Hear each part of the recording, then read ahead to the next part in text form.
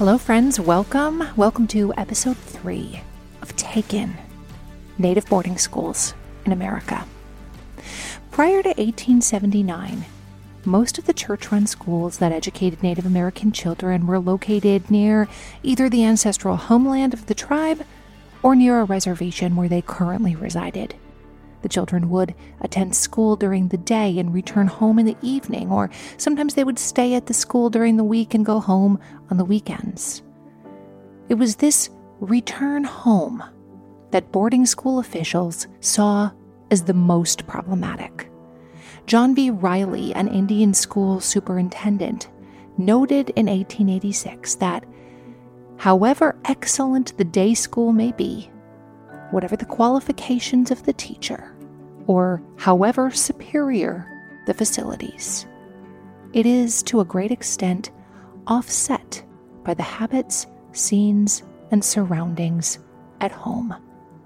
Only by complete isolation of the Indian child from his savage antecedents can he be satisfactorily educated. What the U.S. government needed was an official policy that would force families to hand over their children. I'm Sharon McMahon, and here's where it gets interesting. We spoke in a previous episode about the role some U.S. presidents played in setting federal policy when it came to Native nations. George Washington began diplomatic relations with tribal sovereigns. Andrew Jackson personally saw to the eradication and removal of hundreds of thousands of Native Americans from the Southeast. And what Jackson started, his successor, Martin Van Buren, continued. And the problem of Native Americans didn't disappear when they had been dispossessed of their ancestral land and moved west of the Mississippi to Indian country. President Ulysses S. Grant had a long and significant relationship with the Native American man Ely S. Parker, and this undoubtedly shaped his view on what place in American society indigenous people should occupy and what citizenship in the United States should look like. At Grant's inaugural address, he called for a new vision of U.S. citizenship. He said that American Indians were the, quote, original occupants of the land, and that he would pursue their ultimate citizenship. He appointed Ely S. Parker, a Seneca man, as his Commissioner of Indian Affairs. One evening, a few months into her pregnancy, Ely Parker's mother, Elizabeth, had a dream. She dreamed of a rainbow arching through the swirls of snow that fell from the sky. As she watched, the rainbow broke in two. She took her vision to a nearby dream guesser who interpreted the dream of the fractured rainbow piercing the clouded sky. Elizabeth, the dream interpreter said, would give birth to a son, a boy who would grow into a wise and important man. A man who would straddle two worlds.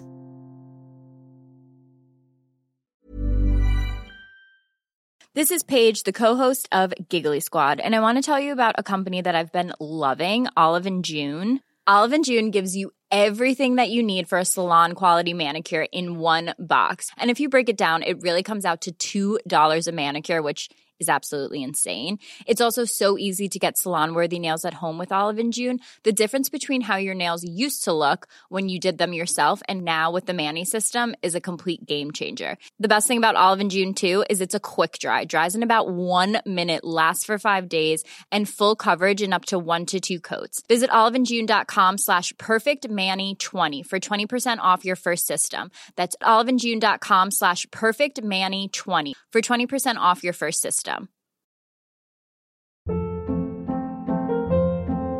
Hold up. What was that? Boring. No flavor. That was as bad as those leftovers you ate all week. Keke Palmer here. And it's time to say hello to something fresh and guilt-free. HelloFresh. Jazz up dinner with pecan-crusted chicken or garlic butter shrimp scampi. Now that's music to my mouth. HelloFresh. Let's get this dinner party started. Discover all the delicious possibilities at HelloFresh.com. Hiring for your small business? If you're not looking for professionals on LinkedIn, you're looking in the wrong place. That's like looking for your car keys in a fish tank. LinkedIn helps you hire professionals you can't find anywhere else, even those who aren't actively searching for a new job but might be open to the perfect role. In a given month, over 70% of LinkedIn users don't even visit other leading job sites. So start looking in the right place. With LinkedIn, you can hire professionals like a professional. Post your free job on linkedin.com/achieve today.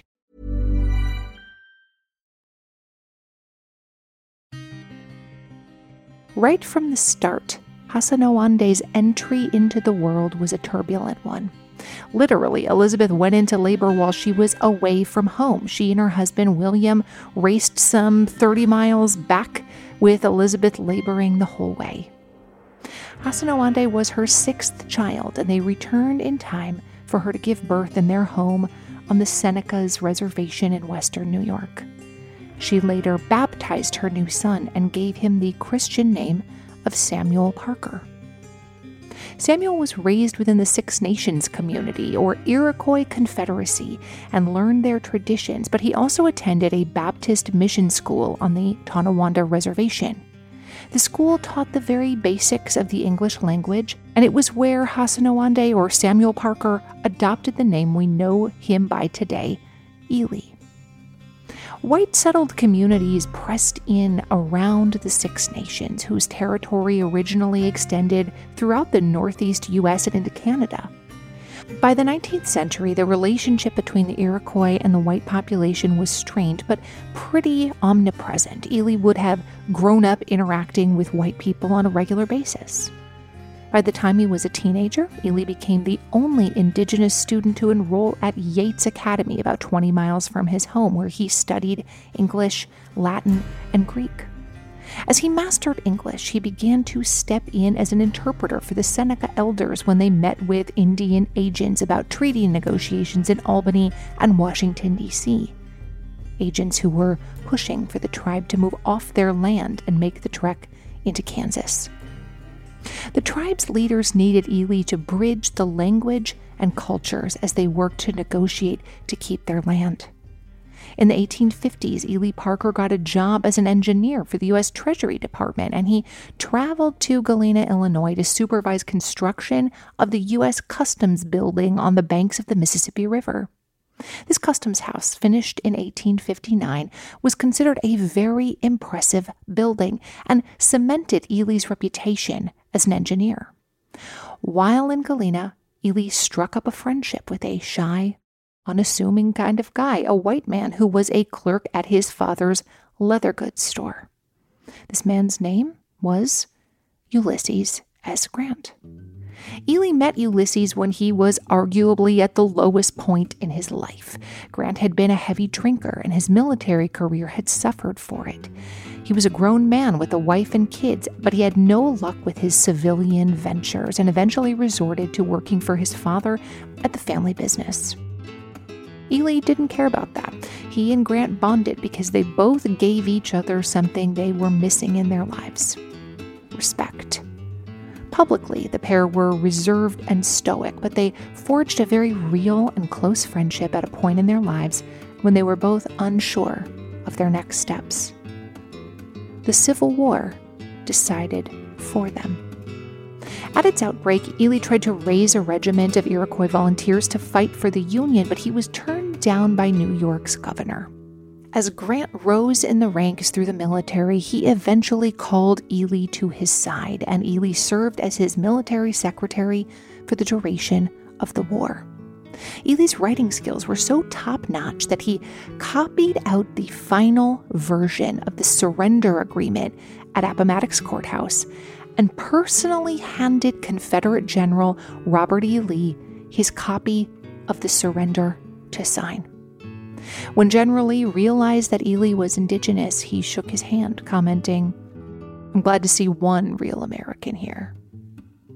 Ely responded, "We are all Americans." Over his 2 years at war, Ely had the opportunity to meet with President Lincoln a few times when the president visited battlefields and conferred with Grant. In fact, Ely was one of the last people to see Lincoln alive. He was at the White House in the afternoon before Lincoln headed to Ford's Theater, where John Wilkes Booth was waiting for him. On April 13, 1869, after Grant was elected president, Ely was appointed as the Commissioner of Indian Affairs, the first Indigenous person to hold that position and the first Indigenous person to hold such a high government office. In this new role, Ely established a peace policy and sought fulfillment of treaties. There was a large drop in the military actions taken in the western frontier after some of his reforms took effect.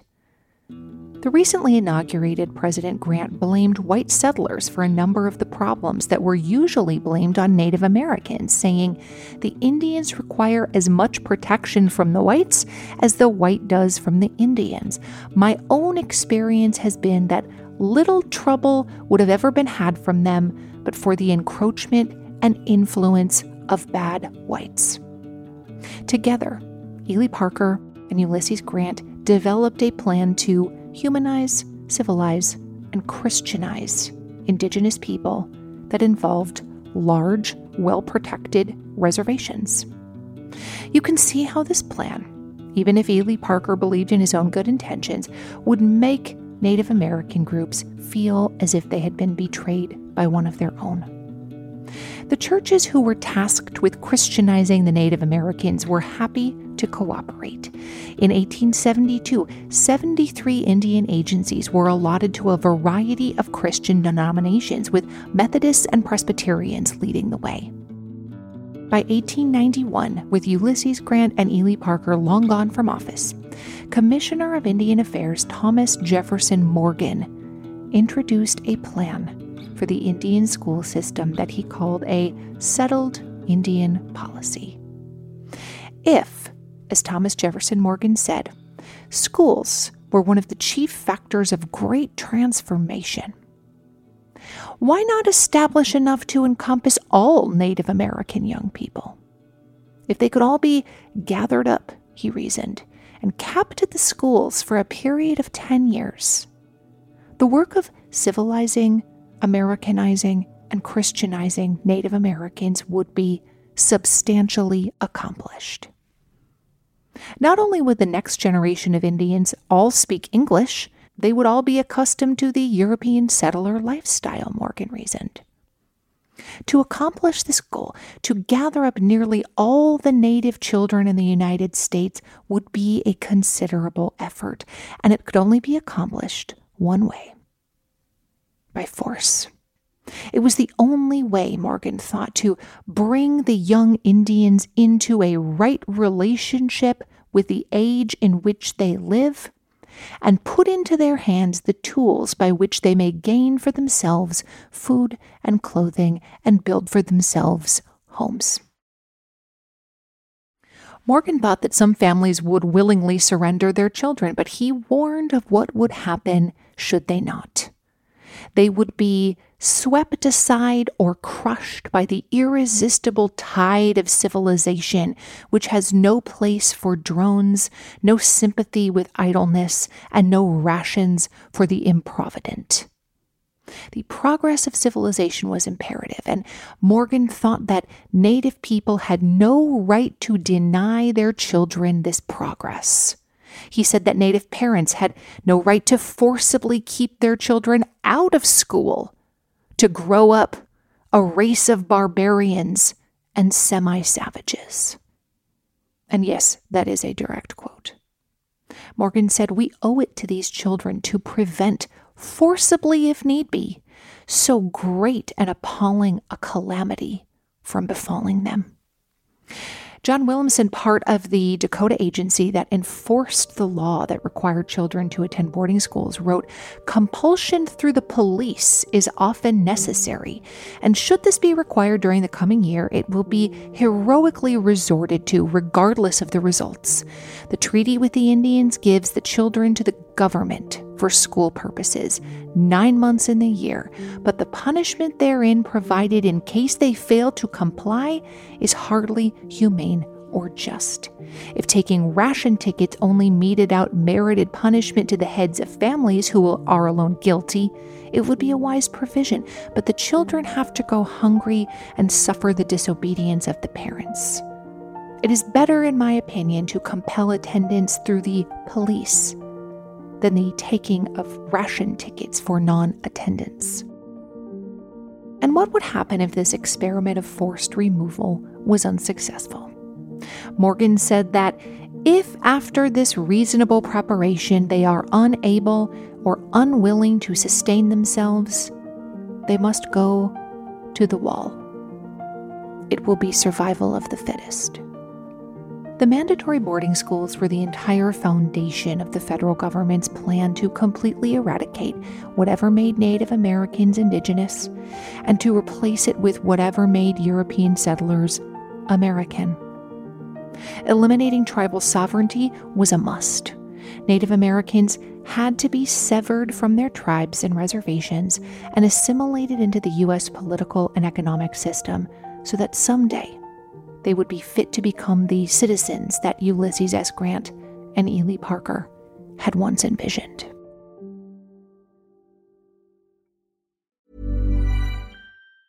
Ever catch yourself eating the same flavorless dinner 3 days in a row? Dreaming of something better? Well, HelloFresh is your guilt-free dream come true, baby. It's me, Keke Palmer. Let's wake up those taste buds with hot, juicy pecan-crusted chicken or garlic butter shrimp scampi. Hello Fresh. Stop dreaming of all the delicious possibilities and dig in at HelloFresh.com. Let's get this dinner party started. This is Paige, the co-host of Giggly Squad, and I want to tell you about a company that I've been loving, Olive & June. Olive & June gives you everything that you need for a salon-quality manicure in one box. And if you break it down, it really comes out to $2 a manicure, which is absolutely insane. It's also so easy to get salon-worthy nails at home with Olive & June. The difference between how your nails used to look when you did them yourself and now with the Mani system is a complete game changer. The best thing about Olive & June, too, is it's a quick dry. Dries in about 1 minute, lasts for 5 days, and full coverage in up to 1 to 2 coats. Visit oliveandjune.com/perfectmani20 for 20% off your first system. That's oliveandjune.com/perfectmani20 for 20% off your first system.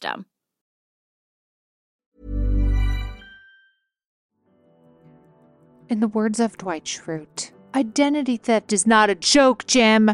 But seriously, if you've ever had somebody try to steal your credit card number and then try to make a bunch of fraudulent charges, that has happened to me on more than one occasion. If it's happened to you, you know it's a nightmare.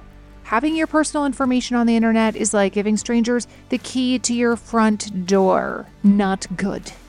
And Delete Me can keep that door locked and your information safe. And I recently found a solution that is a service called Delete Me. Delete Me finds and removes any personal information that you don't want online, and they make sure that it stays off. It is a subscription service that finds your personal info on the web, searches all the databases, and then helps prevent identity theft by removing that information from all of these databases. So when you sign up, you tell Delete Me exactly what information you want deleted, and then their experts take it from there. They send you a report every month of like, we found your information in the following places and we removed it. More simply, Delete Me does all the hard work of wiping you and your family's personal info off the web. So take control of your data and keep your private life private by signing up for Delete Me, now at a special discount just for our listeners. Today, get 20% off your Delete Me plan when you go to joindeleteme.com/Sharon and use promo code Sharon at checkout. The only way to get the 20% off is to go to joindeleteme.com/Sharon and use code Sharon at checkout. That's joindeleteme.com/Sharon, promo code Sharon.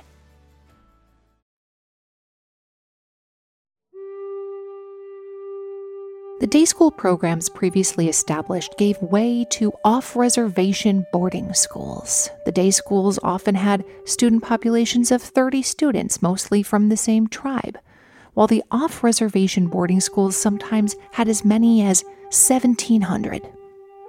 When Richard Henry Pratt convinced Secretary of the Interior Carl Schurz to fund an off-reservation boarding school in Carlisle, Pennsylvania, Schurz enthusiastically adopted the idea. Boarding schools are required, Schurz said, because it is just as necessary to teach Indian children how to live as how to read and write.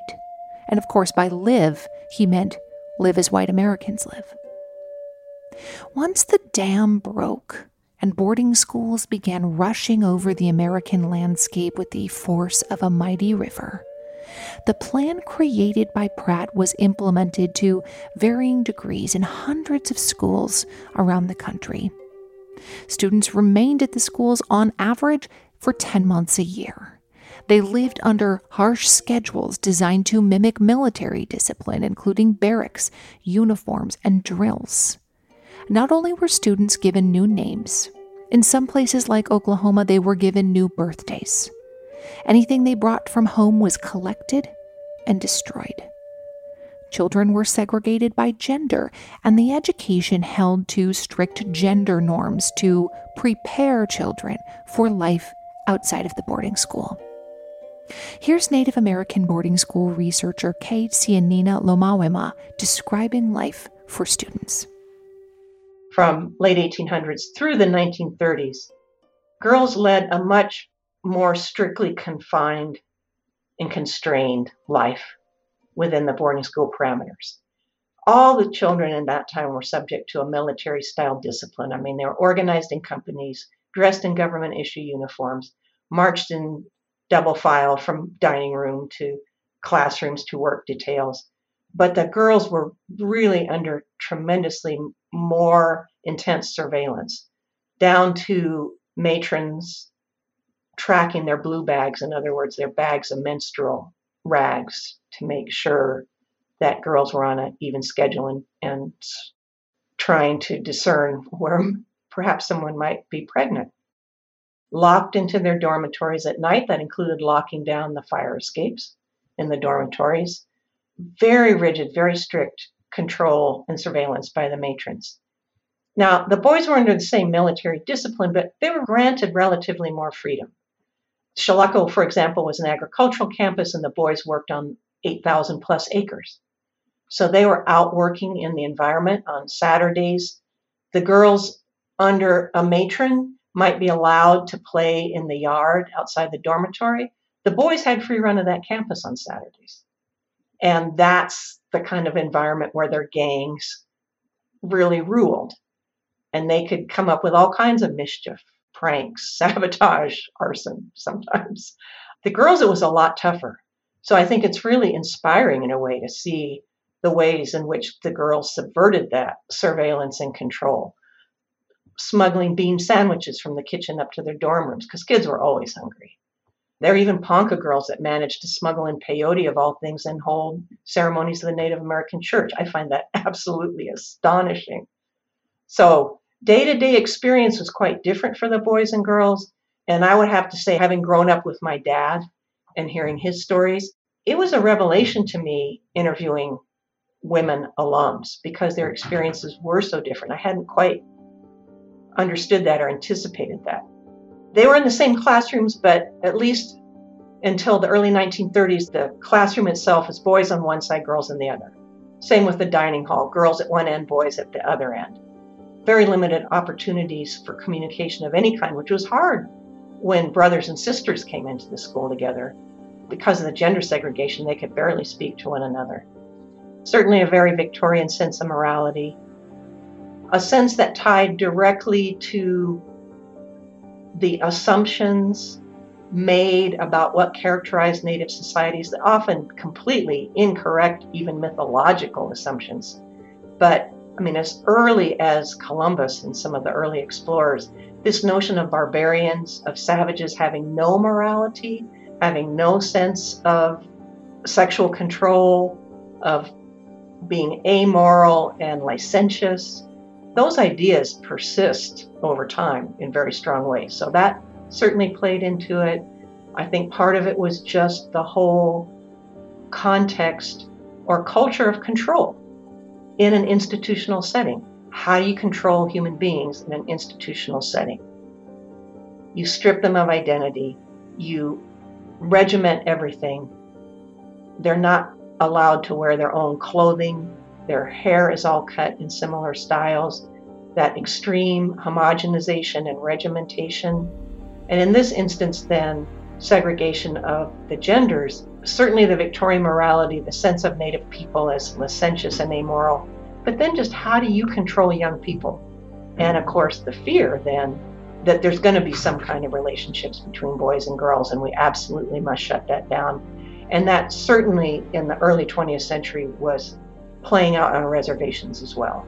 So you do see this concern with Native reproduction and a very eugenicist ideology of we don't want that happening. One student who attended the Ponca boarding school in Oklahoma recounted that the most profound aspect of my sojourn at the Indian school is the specter of discipline. Discipline in its most rigid, non-yielding, almost brutal, shocking, and galling state. Non-Indian was the order of the day. Boarding schools were crippled by a lack of resources. At Rainy Mountain, one teacher was in charge of 110 students ages 6 to 18. There is no chance that these kinds of conditions would have been tolerated in white schools. When we hear about what life was like for Native students, we might be inclined to think that this was all being done in secret, when often that was not the case. Photographers widely publicized photographs that were commissioned to show off to the American public at large what a wonderful job they were doing civilizing the students. Families were invited to attend events at the school, and music and athletic programs helped bolster the image that the boarding schools were really up to extraordinary things. If families could make it to the boarding school, which was certainly not always feasible given that children were taken hundreds or even thousands of miles away, they would see their children in a military-type uniform. They might marvel at the English their children were learning, and in some cases, parents saw this education, this English immersion, as one of the only opportunities available to their child. They might see their boys operating farm equipment or their girls ironing. They might watch a basketball or a baseball game, or listen to children play a musical instrument.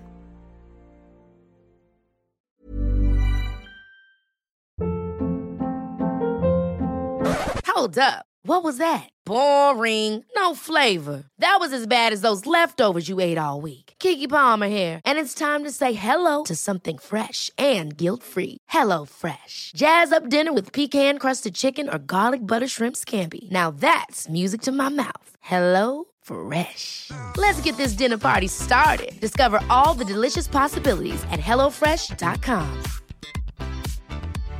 This message comes from BOF sponsor eBay. You'll know real when you get it. It'll say eBay Authenticity Guarantee. And you'll feel it.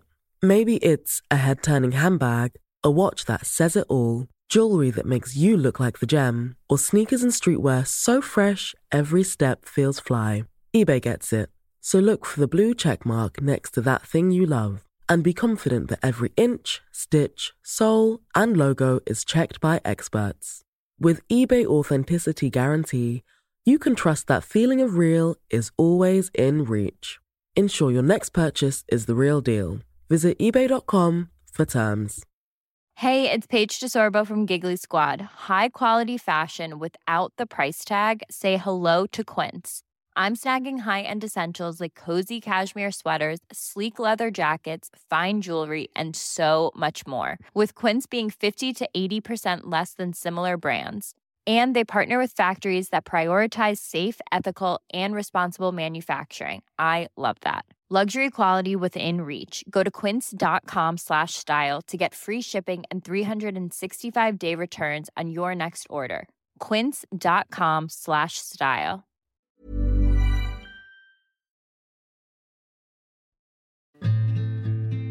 Jim Thorpe was born on May 22, 1887, on the Sac and Fox Reservation in Oklahoma. His birth name was Wathohuk, meaning bright path or path lit by lightning. But he was christened in the Catholic Church as Jacobus Franciscus Thorpe. Jim had a twin brother who died of typhoid when they were 9 years old, and a few years later, Jim was sent to a federally run Indian boarding school, Haskell Institute, in Lawrence, Kansas. At the Haskell Institute, Jim was introduced to the game of football. The students made a team and fashioned a ball out of wool yarn. Jim enjoyed playing the game with the other kids, but it wasn't enough. He wasn't happy at Haskell, and he periodically ran away from the school. Jim's father made arrangements for him to be sent to a different school, one so far away that he wouldn't be able to run all the way back home to their reservation. By the time Jim arrived at the Carlisle School in Pennsylvania, his mother had died in childbirth, and his father had died from a wound during a hunting accident.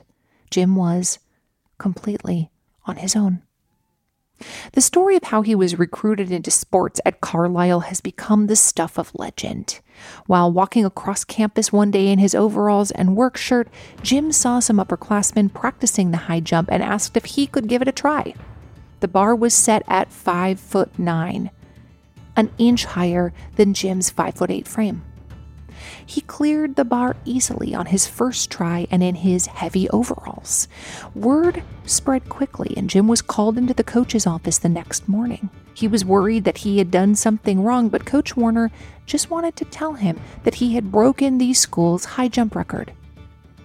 Coach Warner and the athletics department at Carlisle recognized Jim's natural athleticism. He was lithe and graceful, sturdy on his feet, and fast as lightning. Jim went on to compete in literally every type of sport you can think of: football, baseball, track, lacrosse, hockey, handball, tennis, boxing, and ballroom dancing. Jim played football for Carlisle and Coach Warner for 5 years, and Carlisle had a very competitive team. They played high-ranking teams like Harvard and the Army. In fact, future President Dwight D. Eisenhower literally injured his knee trying to tackle Jim Thorpe when Carlisle played the Army.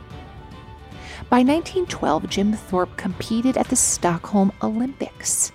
In the decathlon, Jim finished nearly 700 points ahead of his closest competitor. He ran the 1,500-meter race in 4 minutes, 40.1 seconds, which was a record that would not be broken until 1972, 60 years later. Remarkably, Jim's shoes went missing before his event. They were either misplaced or stolen, and he had to improvise, tying on mismatched shoes at the last minute. As he received his gold medals from King Gustav V of Sweden, the king declared him the world's greatest athlete. Jim's only response was a quiet, "Thanks, King." In late 1912, the International Olympic Committee stripped Jim of his Olympic medals and records because they learned that he had previously played on a professional baseball team, for which he was paid a very small amount, like $2 a game. The Olympic rules at the time said that only amateurs were allowed to compete, but it was a double standard because it was extremely common for college-aged athletes to play for professional teams over the summer months, and Jim Thorpe did nothing his white teammates weren't also doing. The only difference was that they knew to play using aliases so they could market themselves to Olympic teams as amateurs. And Jim didn't.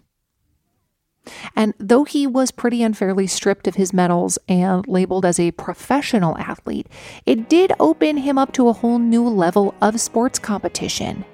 In 1913, Jim signed with the National Baseball League to play for the New York Giants. He played both major and minor league baseball for 9 years. At the same time that he was playing professional baseball, Jim Thorpe also played professional football.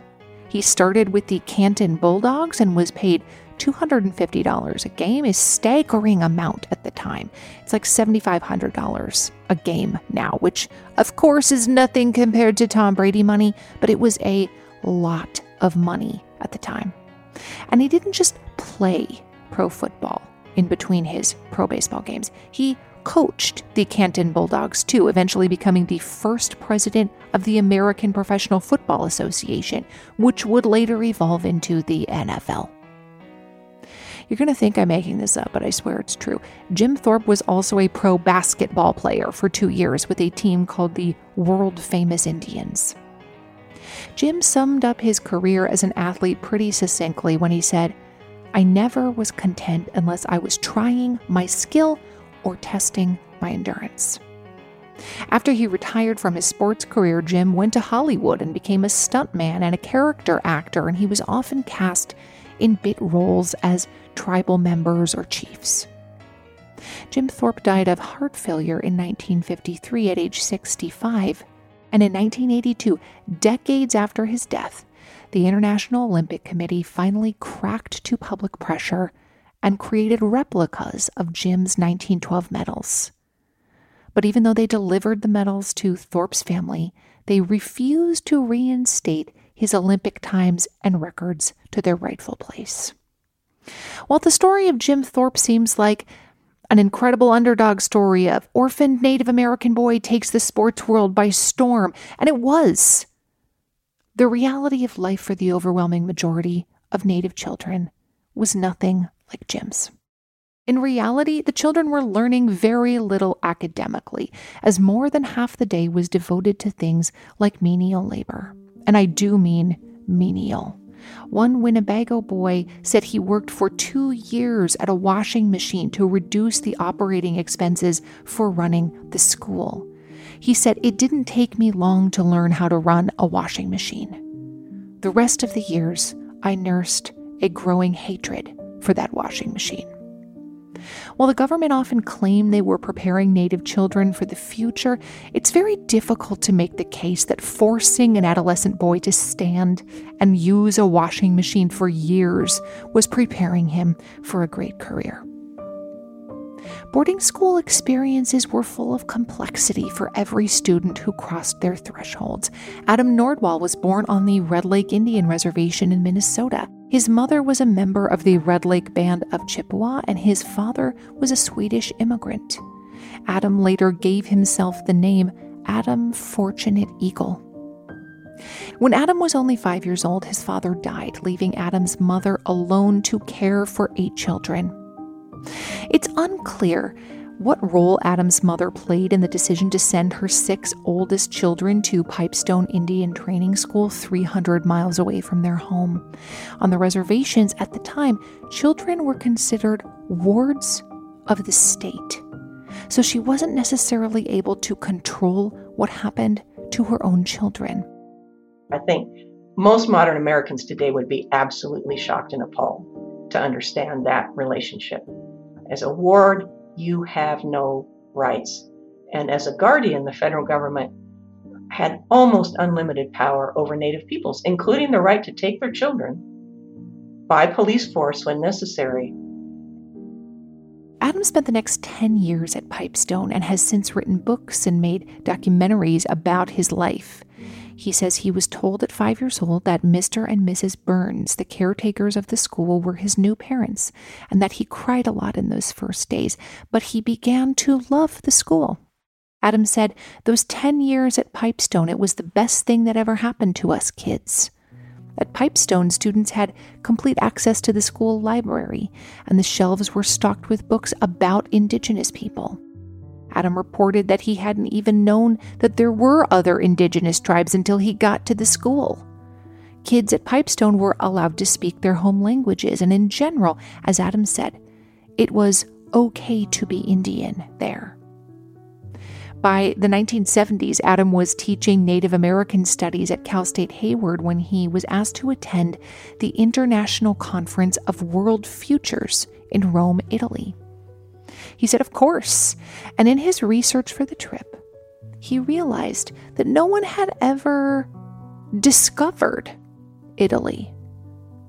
Adam recalled that his sense of logic and reason kicked in. He said, if an Italian, Christopher Columbus, can lay claim to the discovery of the Americas, with a native population estimated at 80 million in North, Central, and South America, then an American Indian should be able to discover a land called Italy.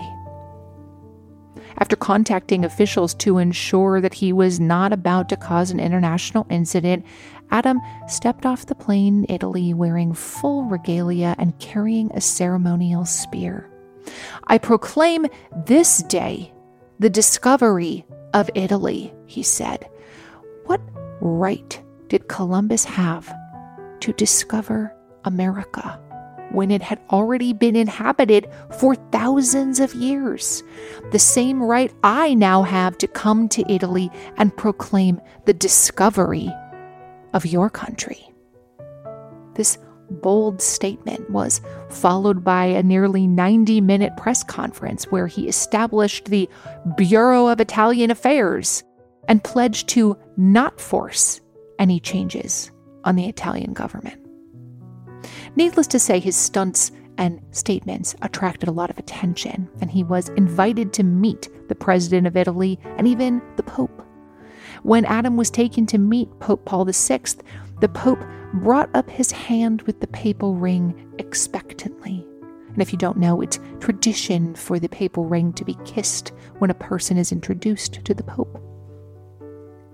But Adam, he ignored the extended papal ring, and instead he raised his own hand, adorned with a turquoise and silver ring. Some people today might say, the audacity.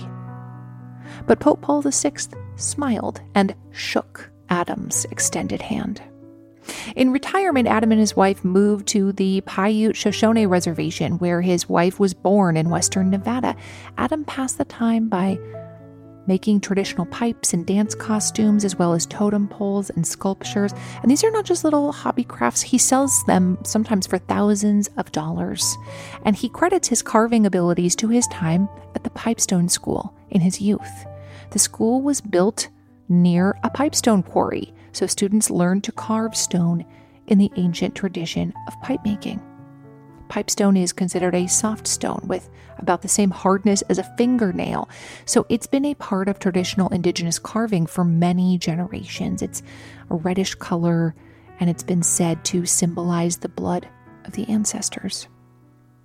Adam Fortunate Eagle had a mostly good experience attending Pipestone, and throughout the primary source documents, you can find examples of students who had some positive stories to tell. Things like access to the libraries and the sense of community that Adam enjoyed were not the norm, unfortunately. How students recalled their boarding school experiences depended on so many factors: what their life was like before they attended, what they were told and what they believed about why they were going to the school, if they knew people or had siblings at the school, and how far they were from home. Students coped with the trauma in a variety of ways, some of it constructive, some of it destructive. Some, like Jim Thorpe, channeled their energy into sports. Others ran away or succumbed to substance abuse or depression. The website for the National Museum of the American Indian has a page that highlights this distinction. The schools were harsh and often unforgiving, but it says many of the Indian students had some good memories of their school days and made friends for life. Some students were able to make connections with students from other Native nations that they never would have made otherwise. Kay Sianina Lomawema notes this in her writing that, quote, student life was more richly textured than a simple opposition to non-Indian authority. Her book, They Called It Prairie Light, discusses this, that many students and their families believed that the schools could provide shelter, food, clothing, job training, and isolation from disease in times of community need. History is complex. We want to distill it into black and white, into bad and good. And while I think we can all agree that forcibly removing children from their families falls into the bad camp, we cannot discount the variety of experiences students had in the schools and the meaning they made from those experiences. You know, we have this multiplicity, diversity of experience and outcomes. And alums who said to me, Shalaka was the best thing that ever happened to me. And it's so important to honor that experience and to remember that it in no way absolves the people responsible for what they set those schools up, what they designed those schools to do. And the agenda of erase and replace, the agenda of erasure of Indigenous peoples. The fact that some Native people survived it and made something good of it in no way absolves or exculpates the folks responsible, be they federal, be they church, for what they tried to do. It's a testament to Native people. But it in no way means, oh yeah, those schools were a good thing. Absolutely not. We'll learn more next time. I'll see you then. Thank you to our guest scholar Kate Sianina Lomawema and to composer R. Carlos Nakai, a Native American musician who provided some of the music you heard in today's episode. Thank you for listening to Here's Where It Gets Interesting. I'm your host, Sharon McMahon. Our executive producer is Heather Jackson. Our audio producer is Jenny Snyder. And this episode is written and researched by Sharon McMahon, Heather Jackson, Amy Watkin, Mandy Reed, and Kari Anton. Thanks so much for joining us. And if you enjoyed this episode, we would love to have you leave us a rating or a review or to share on social media. All of those things help podcasters out so much. We'll see you again soon.